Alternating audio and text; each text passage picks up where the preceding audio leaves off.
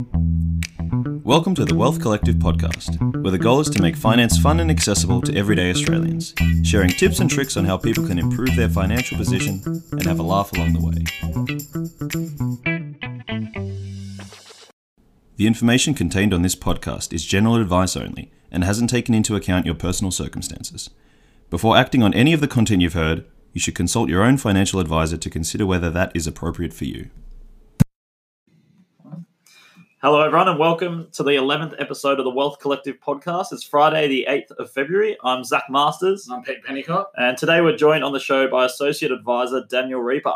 Lads, it's been a big week for those of us in the financial services sector with the Royal Commission being handed down. So what were your thoughts? I thought it was a lot softer than what I thought it was going to be initially. So I was a bit spooked about what they do to sort of the big four banks. Yeah. What role they can play in terms of trying to break up sort of advice and, having vertical integration. But I think it was as you could see in the sort of the rally by the banks, had the best single day share price. Absolutely surged since the GFC. So that's obviously it was pretty kind to banks. So all in all, I think it was pretty good, except, probably wouldn't want to be a mortgage broker this week. It's a bit of a shock to the system. Yeah. What about you, Dan? Exact same view. So I was expecting Hayne to be a lot more harsh to the big banks, especially to the CEOs. But, they just got a little slap on the wrist, essentially, and really unfortunate about brokers. So not the best time to One of the CEOs has exited since. He has. So he was the one that copped he copped absolute abuse. So, heaps to talk about, really. Yeah, so I thought that this week... Flowing on from the Royal Commission report, we talk about the changes that will affect some of the listeners out there and probably what that will look like for them, because there's going to be some change. Like most of it is probably going to be business as normal for a lot of our clients. Yeah, look, I think we were trying to future-proof ourselves as best as possible, but that's not for the general market as well. So there's a lot of people, we've got a few listeners that are not clients as well. Yeah. So I guess taking that into account, that might change the way you are sort of charged for getting advice now. So we might start with probably one of my favourite changes with the report is the superannuation change. So having only been able to have the one default fund from now on. So what's going to happen is that in the past, every time you've had a new job, you've more than likely started a new super fund. Yeah. Unless you were proactive of going like, here's my existing super fund's details. But I know for a lot of, especially younger listeners out there, they've probably just gone, whatever, just set me up. Set me up with whatever one you normally use, which will mean you have, 2 or 3 or maybe more super accounts. You're paying admin fees on each of them. Yeah. You could have income protection in potentially all of them. Yeah, exactly. Paying for premiums that necessarily you mightn't be able to claim on. And all those types of things will change. So the first one is now that you'll only have the one default fund. And in new employers won't be able to keep setting you up with another fund. So what's your thoughts on this one, guys? Well, I think it's awesome. So as you said, when you're young, you change jobs all the time. And by the time you actually start to have a look into super in more detail and things like that, you're going to end up with 4 or 5 funds. So consolidating them all in one, I think it's just simple, it's easy to manage, and it's a much better outcome for the client out there. Maybe sort of the younger Australians need to be a bit more loyal about where they're working and maybe just stick with one employer. I think it's a win. I think it's a minor one. I think it's a little bit overblown in terms of duplication of admin fees. We're not talking thousands and thousands of dollars per fund, but I think the big one is, does this mean younger Australians might be underinsured as well? Because a lot of those times when you had several funds out there, you were picking up bits of insurance, and I guess the stats all say that younger people don't go out and get insurance. So having default cover, and I know sort of Hayne was pretty against having sort of default insurance cover, which I think I think that's really, really short-sighted, because we've actually dealt with a fair few young people who have benefited from the default cover, and it's actually saved their butts. Make sure they can, mortgages can be paid and stuff like that, because it can happen to anyone. So I think that's probably the one little thing I'm nervous about. There's benefits, so people are going to save some money and not having multiple funds. That's great. But there is that risk of going, hey, what if something goes wrong? That safety net's not necessarily there for them as well. Well, I think that probably flows on to the next point too, is that they're seemed to be in the report that they don't seem to think there's an underinsurance problem in Australia. A lot of the changes that they decided to make. Yeah, and I don't know what stats he's looking at to figure out there's no underinsurance problem. So, we'll talk about that because I think the changes to insurance commissions might make that less appealing for people to actually go out and actually provide that sort of advice, because they're actually specialist businesses, because insurances can be pretty complex. So, if you're not going to be rewarded for it financially, and clients don't have the propensity or the desire to actually pay for that sort of advice, because it is one of the least sexy parts of what we do. So in terms of sort of forking out money to then pay for insurance, it might be a bridge too far, and that's where the old commission structure, it was sort of getting more and more Australians insured. So, I think we'll have a chat about that one as well. Yeah, so that's the change to that is potentially getting rid of all upfront and trail commissions on insurance products for financial advisors. So the way it works currently is that advisors normally get paid a percentage of the premiums upfront and ongoing. Yeah. And the idea is that hopefully that they're, looking after you, and if you've got issues or if you need to make a claim and things like that, that's why that commission is there, or that, constantly trail is there. And the trail's there to make sure your advisor should be servicing you. So, if changes need to be made. So I had a client call yesterday, and they've had quite significant changes to their circumstances where they've received inheritance, kids are now, out of school, all of them. Debts come down, so let's reduce your cover. That all happens, and, there's no advice fee charged for that, because that's what the servicing trail was sort of covering. And us going to a user pay system, it's not impossible. Like we've been pretty comfortable with that for the last 10 years in financial advice. But that's probably the battle that a lot of the mortgage brokers are going to face now of actually going, what is the value I provide? What is the service offering that I have? And actually pricing it and making sure that clients can understand what they're paying for. Because that's half the battle, where sometimes if it happens in the background, it was a bit easier for clients to sort of absorb those costs. And I think part of the issue is that, majority of people don't like paying for insurances. Like, it's not something that everyone jumps at and goes, oh, I can't wait to pay my premiums. It's probably one of the most important things that you're going to ever do. And my worry is that an added fee on top of that is going to push people away from it. It's going to kind of, that could be just one barrier too many that'll go, oh, hang on a second, like I'm not paying an extra fee on top of having to pay for premiums and all that type of stuff. And it's whether or not the insurers are going to pass on the full discount to the clients as well. And I can't see that happening. So you'd like to think that there'll be a complete saving to consumers. So therefore, if you can give good financial advice around insurances, charge for it, the clients actually no worse off. But they know what they're paying for the advice, and they know what they're paying for the product. Similar to where we're at with investments now, where you go, clients know exactly the value they're getting from the advice, and they know exactly what they're paying for the product, and the two are sort of clearly distinct. I really like that. I just sort of fear that people are a bit more excited about making money as opposed to getting insurance. So whether or not we'll sort of have less and less people seeking advice about insurance. And then the ultimate penalty, people are going to be more reliant on family, friends, social security. It might have settling repellent, we often call the income protection. That sort of makes me a little bit nervous. But ultimately, I think the businesses that are built predominantly around just providing specialist insurance services, they're going to be hardest hit by that. Yeah, and I think probably the point to mention too is we, as advisors, get notifications when the credit cards, expired or things like that. That potentially clients have moved house and then mightn't be getting it. Or rollovers bounce because they've sort of changed funds and it's trying to debit the wrong fund. Both in the 1 year, and some funds don't allow that. Like little things like that.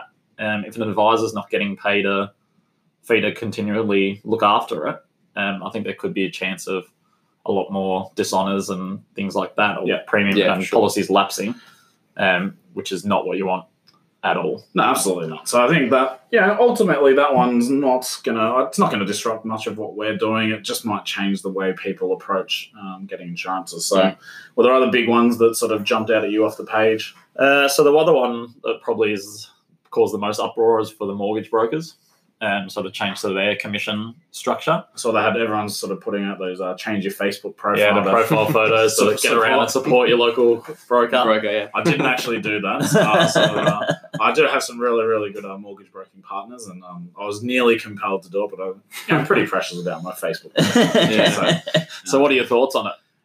Look, I think you could see this coming because I think the financial planning industry is a bit of the canary in the coal mine for the broking industry. Yeah. And we struggled with that transition, 10 or so years ago. And, I think it can be done. So I think people will pay for good quality advice when it comes to mortgages because people think it's really simple about, fill out some details and send your pay slips off in a group certificate. And then log on to sort of the mortgage comparison sites. It's not that simple.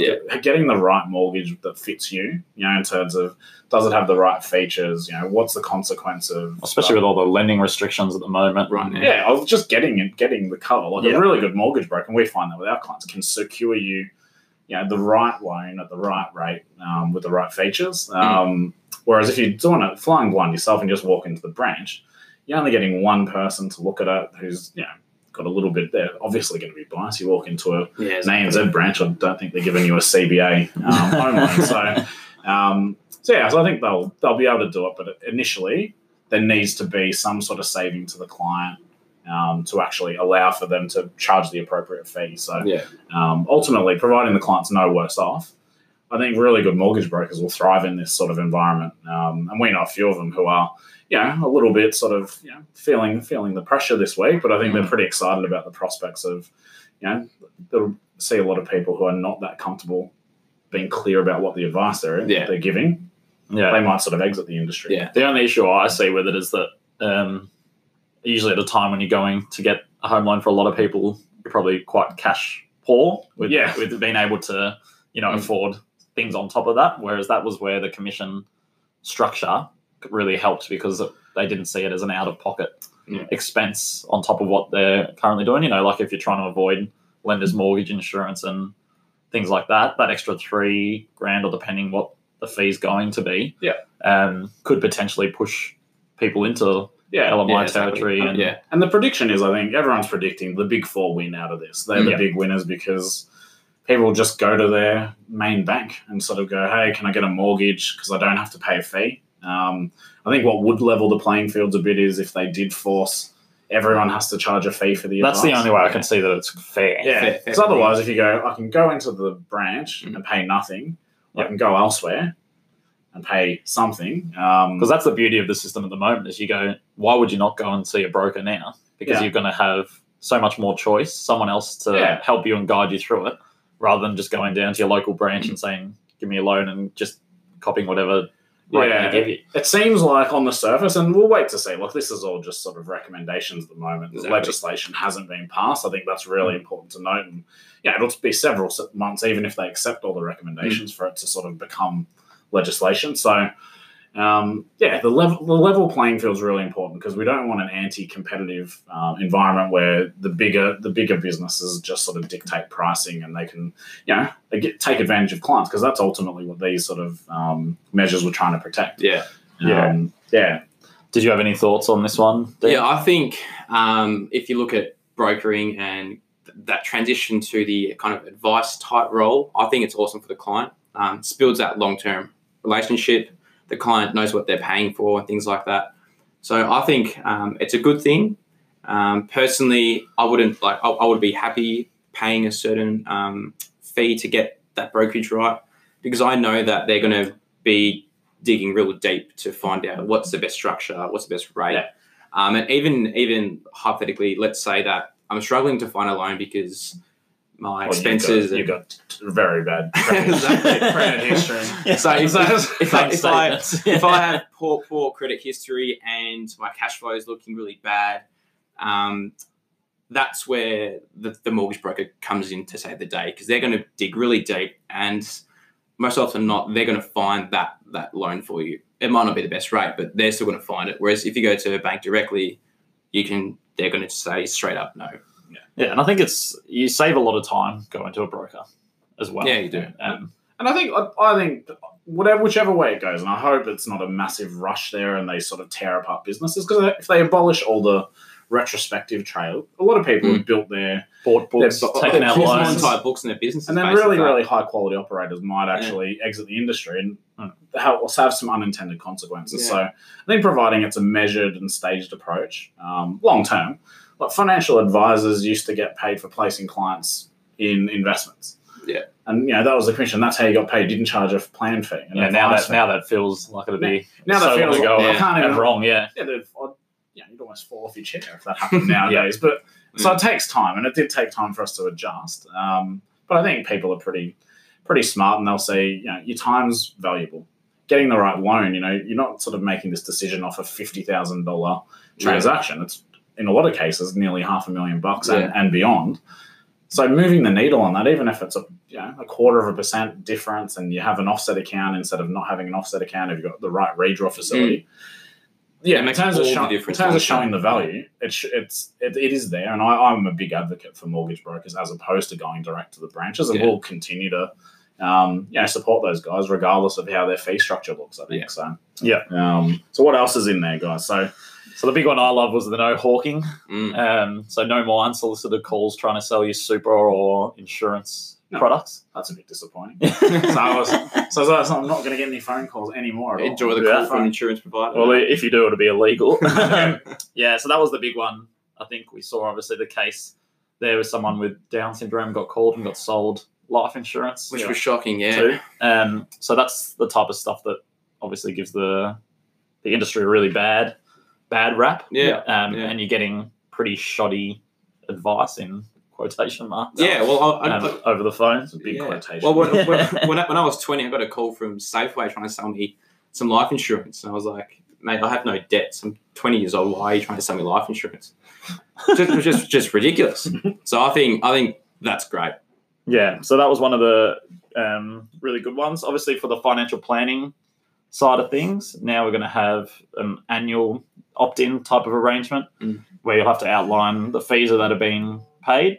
And for for all our clients, they know their fees on an annual basis. Yeah, like fee disclosure statements are going out anyway, but I think it's clarifying what services have you provided for last year, and also I think having a peek forward and going, what services are you going to provide me for the next 12 months, and opting in. So that currently happens every 2 years. So that'll bring that sort of a little bit tighter. So I think all it is it's just putting the fees and costs in front of clients regularly, and you should, because they need to know what they're paying. It's something that I think good advisors, no one's fearing that. It's just another administrative burden. It's another cost that gets added on, and sort of costs are starting to blow out, and that's where the big risk with all of the complexities and all these additional paperwork requirements to try and bring about clarity in terms of what actual advisors are charging you for, doesn't make financial advice unaffordable for the average Australian. So is financial advice going to become just for the wealthy? And that would be pretty sad state of affairs if that happens. But we see now just the back office burden. Just the extra admin stuff. And it's not value adding for clients, so it needs to happen, and they know it's there. And I think it's their design to try to protect consumers. But we can't do it for free, so that's why that cost is associated with that. And we're hearing that a lot right now. So as you said, only the wealthy going to be seeking financial advice. Look, I think ultimately that's probably the main one. I think having to disclose your independence as well. I think that's a really good one. So just going, hey, just get it out there in the open, because if you can only recommend these products, just say it. And if the client says, that's cool because that's the product I wanted anyway. Well, every advisor has an approved product list, but it's probably not something that clients are going out and actually trying to find looking at and seeing, because you're in a financial services guide, which a client gets at every sort of initial meeting, and anytime it changes, it's always referenced in there. But I don't know how many people are actually going out and reading it, because it's a pretty chunky document. So I think that's a really good one, just to get it out in the open and say, hey, this is what I can recommend. And if there's stuff on there that you're not comfortable with, or it's not got what you're after, I think consumers are getting more savvy as well. So you do your homework before you go meet with someone. Exactly. So I think that's a really good thing as well. The other thing I'll mention with the opt-in potentially annually is that for a lot of our clients, travel and things like that, that we're going to have to be, really on top of when that coming up. Are they going to be away? Because obviously we're going to have a time frame between if we can't get them to sign the document, that then we're going to have to go, hang on a second, we're going to have to turn off fees and all that type of stuff, which is just going to be probably a really harsh thing from an admin perspective as well. Yeah, no, so all in all, I think it was pretty good. I don't know if there's too much else that was the big ones. So No, I think They're the main things. Yeah, that was about it in terms of what would probably impact Yeah. our clients and listeners probably the most in Yeah, terms so of that. we'll be publishing a bit of a summary now that we've had a bit of time to digest it, because I did start reading it on Monday, and it's a pretty chunky document. So I didn't get through the whole 950 odd pages on Monday, but gradually working through it. There's a lot of good opinion pieces out there, so we'll sort of put our thoughts on how it impacts our clients directly, because I think that's really important. What's the impact to individuals? Yeah. And I think for listeners out there, if you want more detail on things like that, just shoot us an email at connect@picarda.com.au, because then we can add you to the newsletter list. And that probably has a bit more in-depth kind of information about things like this than we do in these podcasts. So that's probably something to look at. Is there anything else that you think that we've missed that you think that we should go over? Or? No. I think just the main thing is just reinforcing, don't jump at shadows just yet. These are all just recommendations. Yeah, exactly. I think they've made it pretty easy for the government to accept the recommendations, whichever government we're going to have in power. Yeah. And then... Well, I think both of them have said, like the Liberals have said, it's pretty much just the upfront commissions for the brokers that they're not that keen on. Yeah. And in principle, Labor said they'd accept all of them. So, So as always with these, just like legislation will take time. So don't sort of go making any rash decisions. Speak to your advisor, get clarity on what's actually happening and how it may impact you. Reach out to us if there's any questions. So we might sort of wrap it up there, I reckon. Cool. Well, that's all for today's episode of the Wealth Collective podcast. We hope you got something out of today. And if you have anything in particular you want to hear from us, then send us an email or hit us up on Twitter, Facebook, Instagram, any of those. Thanks for listening. Thank you to Pete and Dan for joining me today and sharing your insights. Thank you. Cheers. Join us again next time, and make sure you subscribe to the podcast on iTunes, Spotify, Google Podcasts, or your favorite podcast service. And as always, send any questions through to connect@picarda.com.au. See you next week. Thanks for tuning into the Wealth Collective podcast. You can get in touch with us and send any questions to connect@picarda.com.au, or send us a message on Facebook or Twitter. If you have enjoyed this, then please subscribe and 5-star us on iTunes, Spotify, or your favorite podcast service. Until next time, live well and be prosperous.